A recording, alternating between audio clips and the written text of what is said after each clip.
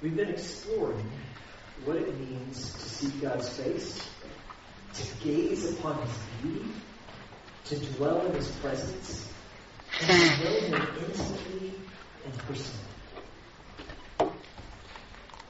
Isaiah, we discovered in chapter 6, saw the presence of the Lord. He saw Jesus Christ seated upon the throne. And he said, "Woe is me, I am undone." He was changed. And in order for us to change and experience awe in the presence of God, most of the time, there's some things that need to be undone in us. Some patterns of thinking, some behaviors, some attitudes, some understanding. And as we come to this passage of Scripture in Isaiah chapter 40, we discover that it has many different dimensions and facets. It is something prophetic that was going to be fulfilled in Jesus Christ and in the ministry of John the Baptist. But it also is incredibly personal in what God, and through His Holy Spirit and through His Word, wants to do in your life and in my life. So let's explore this together. And I confess to you, I ended up writing a really, really, really long sermon. So I will, cut it off at some point. And so if it just seems like a strange place to end, that's because I actually did pay attention to the clock. Be thankful. It doesn't happen very often, but every now and then, I'm in. Isaiah, a voice cries in the wilderness, "Prepare the way of the Lord, make straight in the desert a highway for our God." So you got the picture? You see what the image that he's trying to paint for us is a roadwork that's going to bring the very presence of God right up front and personal. Every valley shall be lifted up, and every mountain and hill made low. The uneven ground become level, and the rough places a plain. And here's the promise. And the glory of the Lord shall be revealed. So what he's telling us is that there is some preparation that has to happen in order for us to experience the glory of the Lord. Now prophetically, this was the work of John the Baptist, who was coming into the midst of the Jewish religion that had gotten caught up in a great deal of legalism and had lost their heart for God. And so he preaches a gospel of repentance. He says the kingdom of God is at hand. Repent and be baptized. He's preparing the way for them to understand that God Himself is coming to earth to be their salvation. And they needed to stop relying on their rituals and the rules and rely on God. Because the purpose of the rituals and the rules in the first place were always to point us to who God is so that we can live in a relationship with Him, we can honor Him and obey Him and bring glory and honor to His name. So there had to be some preparation for Jesus coming. But for you and I to experience the presence of the Lord, there has to be preparation as well. The first and most important aspect of that is there needs to be a point in time in your life and my life where we trust Jesus Christ as our Savior. He is the only way to God, the only connecting, because it is God coming to us. God dying in your place, in my place, because of the sin that separates us from God. And so that's the beginning. But it's not the only step in the journey. Without that, we'll never see God. But there's some things He gives us here in this instruction that helps us understand how we grow as a follower of Jesus Christ and what needs to happen. So what it begins with is paving the way for God's presence so that the glory of the Lord will be revealed. This is exactly what happened on earth in the Scriptures. In fact, this passage in Isaiah is quoted in John chapter 1. Let me read to you here in John chapter 1, verse 19, about the ministry of John the Baptist. And this is the testimony of John. When the Jews sent priests and Levites from Jerusalem to ask him, "Who are you?" he confessed and did not deny, but confessed, "I am not the Christ. I am not the anointed one. I am not the Messiah." And they asked him, "What then? Are you Elijah? He said, I am not. Are you the prophet? And he answered, no. So they said to them, who are you? We need to give an answer to those who sent us. What do you say about yourself? He said, I am the voice of one crying out in the wilderness, make straight the way of the Lord, as the prophet Isaiah said. That was his work in his ministry, to prepare for the coming Messiah. If we want to see the Lord, our hearts need some preparation work. They need some spiritual road work done. So what I want you to picture is maybe think of the last time you were really stuck in traffic because of road work. Maybe you're out on the D1, because it always is in road work. So anytime pretty much that you've been up and down the D1, this would apply. And you see, those bulldozers on the side of the road, and then the paving machines and all that kind of stuff. It's that kind of construction. It's radical. It's the use of heavy equipment, but on a spiritual scale. That's what's going to happen. And he tells us that the surface of every believer's heart must be prepared for the Lord. So some things need to be built up, and some things need to be torn down. He says, every valley will be filled, and every mountain will be brought low. And I want you to grab a hold of that, because that theme penetrates the rest of this chapter in Isaiah chapter 40. That there's some things in you and me that need to be strengthened and built up in order for us to experience the presence of God. And there's also some things that need to be bulldozed out of the way, that need to be undone in your life. The first part here is the valleys being lifted up. And I believe on a spiritual aspect, what he's talking about is filling up the craters of insecurity in your life and in my life. Because oftentimes what limits our faith and limits our view of God is guilt, insecurity, feeling unworthy. And the truth is, yes, we are unworthy. There's nothing we did to earn God's favor. He did it for us. But we need to understand what He freely offers to every believer. It is a transformed identity. You are far more than you can imagine because of what Jesus Christ has done for you if you have trusted Him as your Savior and your Lord. Far more. And the way to begin to build your heart and your life so that you can experience the presence of God is to learn what the Scripture says about you in Christ. You and I have been given an incredible inheritance. And when we adopt that inheritance as our true identity given to us because of Jesus, it changes us. So I want to give you some verses and just some statements and allow them to sink into your heart and say, that's true. That's true of me. Not because I'm so amazing, but because Jesus Christ is. I want you to listen to some of these statements that come from the Scripture. Since I am in Christ, by the grace of God, I have been justified, completely forgiven, and made righteous. Romans 5, verse 1. Do you believe that? Okay. What I think is you think that. You think that is the right answer I'm supposed to give, but chances are it hasn't gotten from here to here, and it's certainly not applying itself out here in what we do. But grab a hold. You are forgiven in Christ. How much? How much has He forgiven you? What did it say?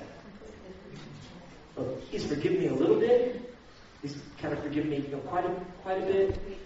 Thank you. Thank you. All of it. Completely forgiven. That's why the Scripture says there is therefore now no condemnation for those who are in Christ Jesus. Also, it says, I died with Christ. I died to the power of sin's rule over my life. In Romans 6, verses 1 through 6. I am free forever from condemnation. The verse that I just quoted. I have been placed into Christ by God's doing. 1 Corinthians 1, verse 30. I've received the Spirit of God into my life that I might know the things freely given to me by God. This promise is incredibly important. We have been given the mind of Christ according to 1 Corinthians 2, verse 16. Chances are, if you're like me, you struggle in your thought life. I tend to just find all these little mud puddles for my thoughts to go into, and I spend my time there going over and over things in my life, either thoughts about myself or thoughts about others, or feelings of failure, insecurity, all these different things, and it's just like being there in a puddle of mud. But I need to remember, He gave me His mind.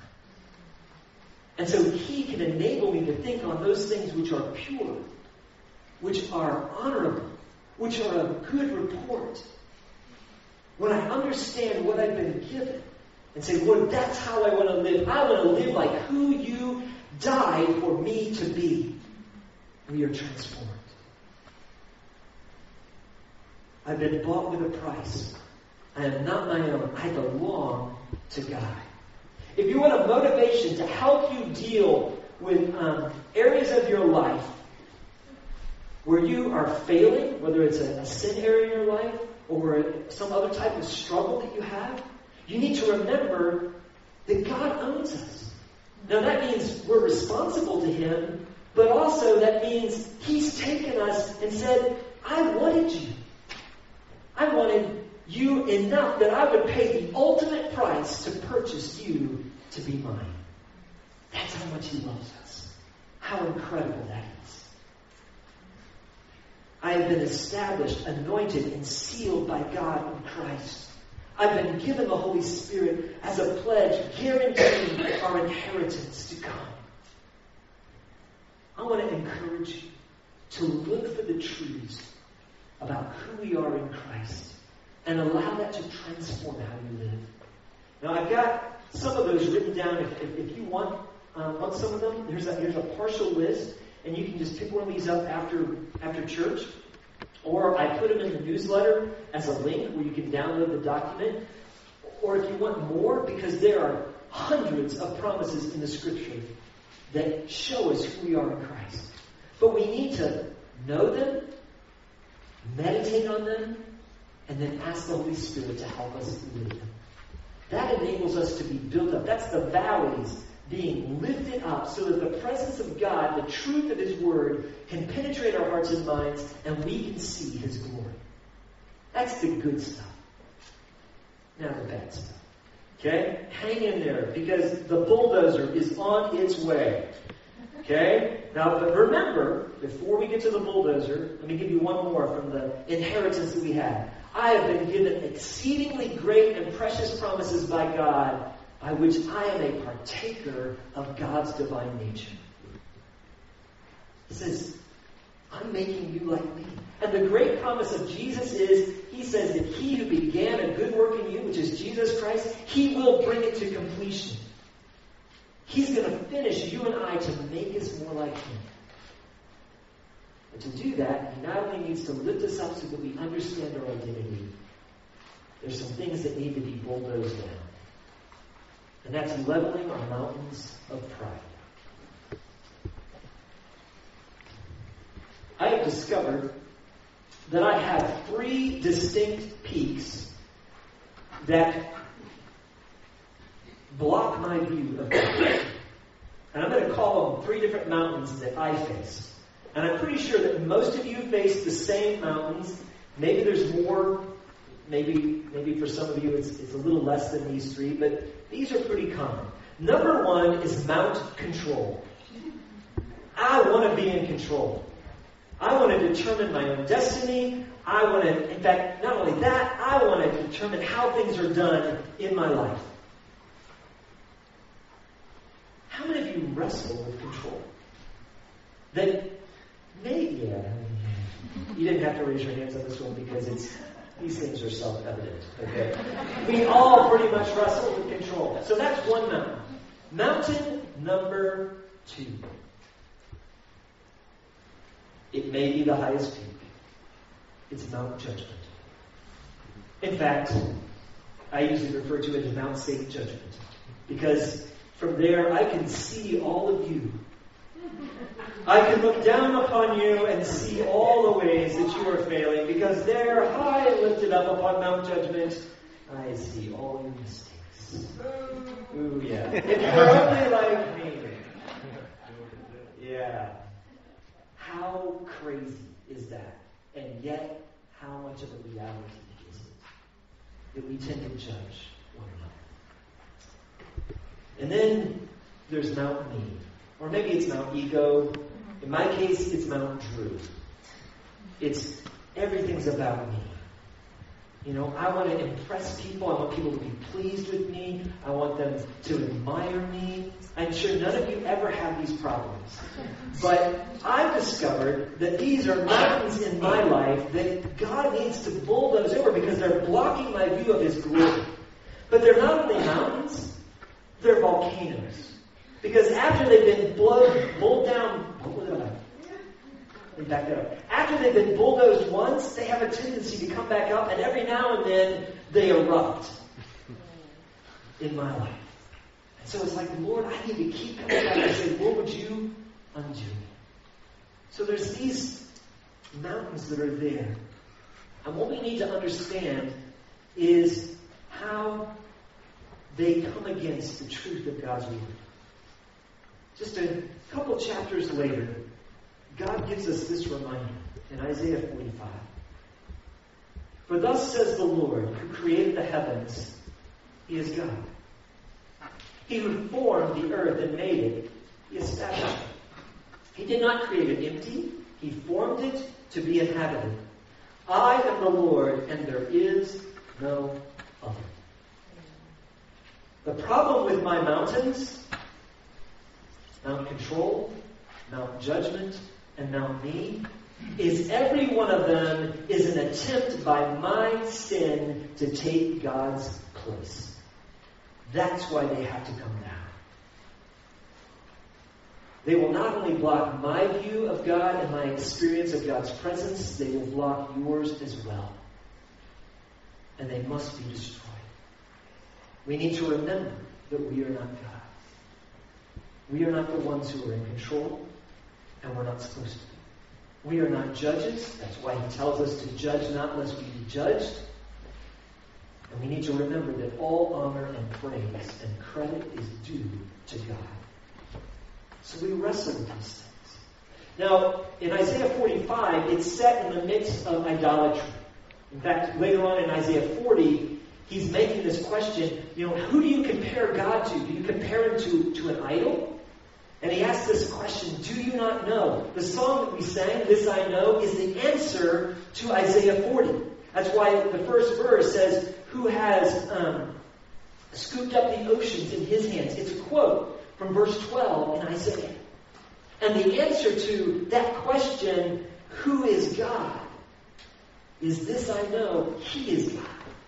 Jesus Christ is God, and He is a great and mighty God, and there is no other. He is the one that we worship.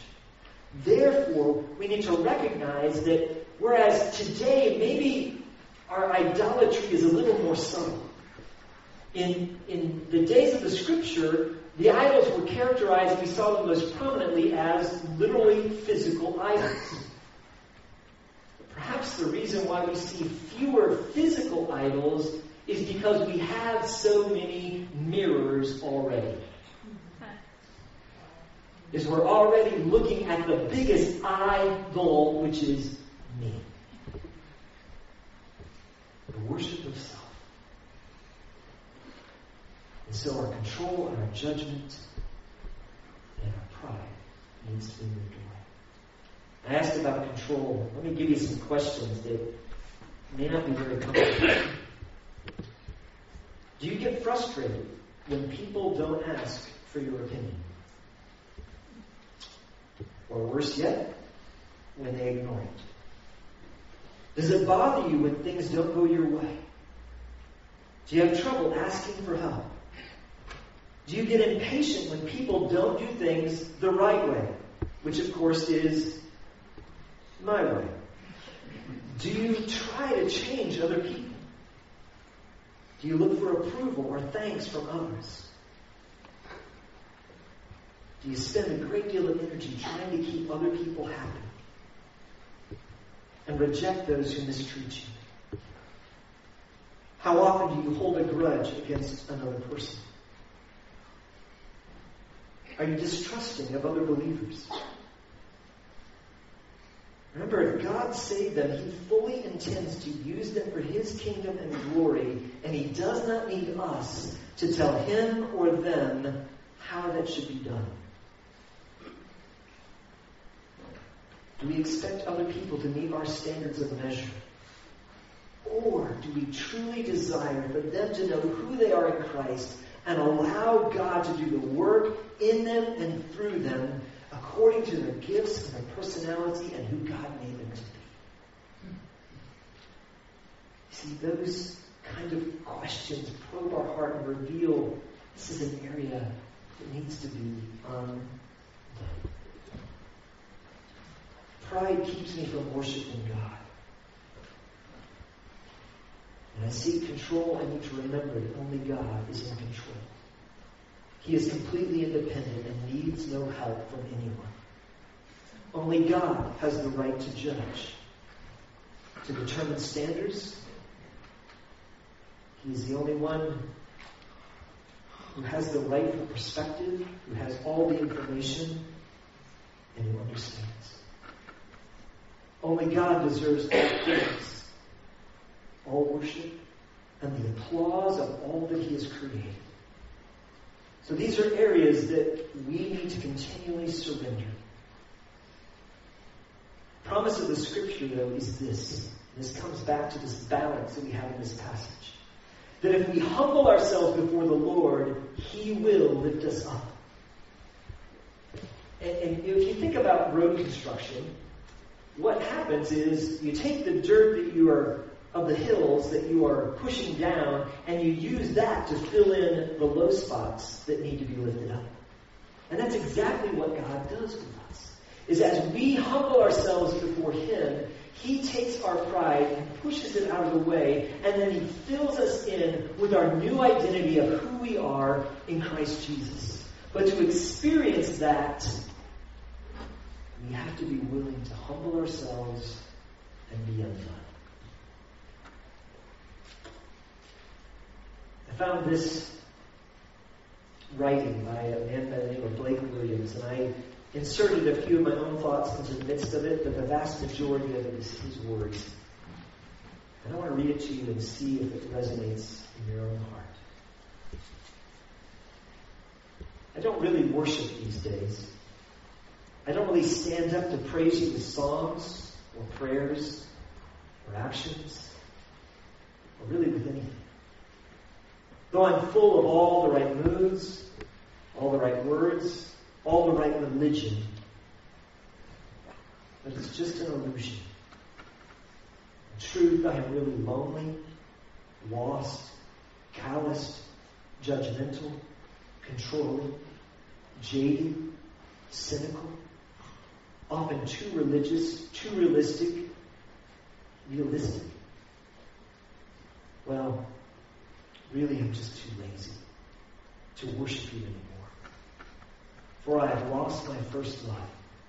I have lost the joy of your presence. But most of all, I have lost the fear of your glory. Father, I need to see you again. Like Isaiah, I want to stand in awe of your glory, to fall down at your feet, to come face to face with your perfection, with your radiance, with your goodness, with your holiness, with your awesomeness. I want to stand before you and see you for who you really are, and see myself for who I am. I want to be undone. I want to know me for who I really am. I want to see the depths of my heart and know that you are the only way, the only truth, the only life. I want to see me and understand what it really must have taken for you to love me, for you to care for me, for you to see me, to speak to me, to want me, to give your word to communicate with me, to die for me. Lord, I want to stand in that place where all I can see is your greatness. Because in that place, I can't help but worship you. So Lord, let me come undone. Undo my heart. Break down the walls that I love so much. No, wait, don't. Because I'm scared. I don't know if I can handle this. Don't. But I can't live this way anymore. I can't stand here in a half-life. This going through the motions, this not really alive life. Father, I need you, so come in and do what you must. Cut out the tumor of my heart. Break down the walls that I love to build. Lord, come and undo me. Undo my heart so I can worship you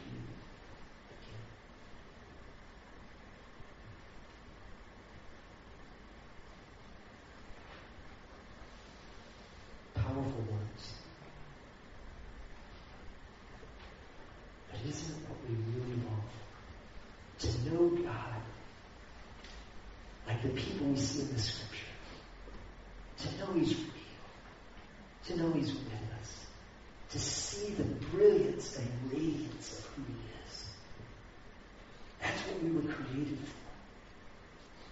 And that's what He desires for us. So allow God to tear down the mountains and to fill up the valleys.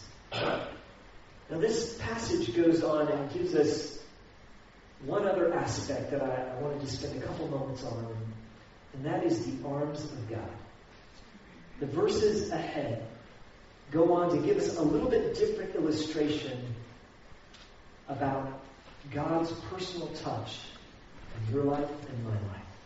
And it begins in verse 10 of Isaiah 40 with the arm of the sovereign Lord. His power, His authority. The word sovereign means He has all authority. He is in absolute control. That's what it means. Verse 10. Behold, the Lord comes with might. His arm rules for Him. Behold, His reward is with Him, and His recompense is before Him. That means the balancing of the scales. He will tend His flock like a shepherd. He will gather the lambs in His arms, and He will carry them close to His heart, His bosom, and gently lead those that are young. Do you see the image that's presented here? What He's saying is God is revealing His two arms. One arm is the arm of power, His authority. It is His great and mighty right arm, as it were, that is in absolute control. He is God. He is holy. He is to be feared. But the other arm is the arm of a loving shepherd who reaches around and draws us to Himself. We need both arms if we are to truly have a relationship with God. We need to both be in awe of who He is and in deep love with what He has done. Here's the thing. This picture is God reaching out to you and me saying, I long to embrace you. I want to hug you. But guess what? You can't do a half hug and it work. Alright? I mean, some of us come from cultures where physical contact is not that welcome. And then we have folks who come from very expressive cultures, Italians maybe, where everything is big. He's saying this is a big hug. And you can't have a hug without both arms. He wants to wrap them around you and say, this is who I am and who I want to be in your life. I want you to rest in the strength of my arm of control, my authority. And I want you to find peace in the arms of a shepherd who cares for every need, who has already gone before you, who is looking out for the very things that you need and you desire before you even ask for them. That's the picture that we have here. Isaiah shows us both of these arms, the arm of the sovereign Lord and the arm of the loving shepherd. It's a picture of who God is to be for us. Ezekiel chapter 34 says, I myself will be the shepherd of my sheep, and I myself will make them lie down declares the Lord God. I will seek the lost and bring back the stray. I will bind up the injured. I will strengthen the weak. And the fat and the strong I will destroy. I will feed them in justice. We see in that verse his two arms as well. His arms of authority as the one who has the right to judge, and his arms of compassion. And isn't this what we see demonstrated in Jesus Christ? Jesus stands against false belief and the very rules that are driving people away from God. And at the same time, he welcomes those who are humble, even though they're what the world would classify, or the religious leaders of the day would classify as terrible sinners. We see this contrast. He's eating with prostitutes and tax collectors, and he's speaking truth to those who are keeping people away from God. He has the right to judge, but he has the compassion to draw us towards him. That is the God that we serve. He is the one who loves us. What we see is the fulfillment of what John chapter 1 tells us about Jesus Christ. It says, the Word became flesh and dwelt among us, and we have seen his glory, the glory as the only Son of the Father, full of grace and truth, authority and love. He wants to embrace us. So let's read verse 12, and we're gonna end with that. And think about the authority, the sovereignty of God. Who has measured the waters in the hollow of his hand, and marked off the heavens with a span, enclosed the dust of the earth in a measure or basket in every sense, and weighed the mountains in scales and the hills in a balance. Now, I want you to take a look at your hand for just a second and see the picture, the image that Isaiah is painting. So cup your hand like this, and what he's saying is that all of the oceans God holds within that little cup of his hand. Now, to help you understand what he's saying, and obviously it's not literal, it's a figurative thing, but we need to see he's trying to express the magnitude of God. So how much is he holding in the cup of his hand? Well, 912,500 cubic miles of water are on the face of the earth. There's a lot of water in the cup of his hand. And then he says that he's marked off the heavens, the universe, in his span. Now, the span of our hand is from here to here. He's saying, I've got it all. And what's beautiful is he also says in the same scriptures that your name and my name is written on his palm. He's not only got it under control, he's holding on to you and to you. So you see, when we allow God to do whatever he wants to do in us, to undo anything that needs to be torn down, and to build up that which he has given us in Christ Jesus, it prepares our heart for the Lord. The imagery that we see in this passage comes from a tradition in ancient times when a monarch would come and go to the different parts of his kingdom. There would be individuals who would run ahead and remove all of the stones, and they would have shovels where they would fill in all of the holes, and they would make smooth the roadway so that the monarch, the king, could come in and be seen by all. And that's the promise of this passage of Scripture. The same thing is true in our lives spiritually. God wants you to experience his presence. He wants you to gaze upon his beauty. He wants you to be able to know him for who he truly is. But what we are to do is humble ourselves and say, Lord, undo me, so that I may see you for who you truly are. You are a great and mighty God. And I believe the promise that your glory shall be revealed. Would you allow God to transform your identity, to build you up, and to undo the mountains of pride in you and I, so that we may see? Dear Heavenly Father, thank you for your word. Lord, I just pray that you would enable us to trust it, to trust you and what you say, so that we can live it. Father God, individually and as a church, we want to see you for who you truly are.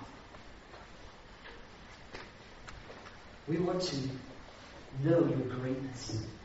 So would you open our eyes to see? Would you take away the blinders that keep us so focused on ourselves to allow us to see what you are doing in this world? In our relationships, in our families, in our workplace, in our own life. Show us yourself, Lord. We want to see you. Lord, for some that are here today, they've never trusted you. And right now you are calling their name. I ask, Holy Spirit, that you would whisper into their heart and ear. And you would give them the courage to simply say, Lord, I want to trust you. And to simply say in their hearts, Jesus, I believe. I believe that you are God. I believe that you are the Savior. I believe that you died for me and rose again to prove your victory. I want to trust you today. Or would you give them the courage to take that step right now and not let another day, another hour, or moment go by without trusting you? For others, Lord, they're discouraged, they're broken. Or would you build up their identity in Christ? Would you help them to see themselves the way that you see them? Lord, for all of us, would you reveal the things the mountains that are presented in our life that need to be lowered, so that you may do your work and your will, both in us individually, in our marriages, in our families, in our friendships, in the workplace, and in the church. Lord, we ask you to have your way in us. In Jesus' name.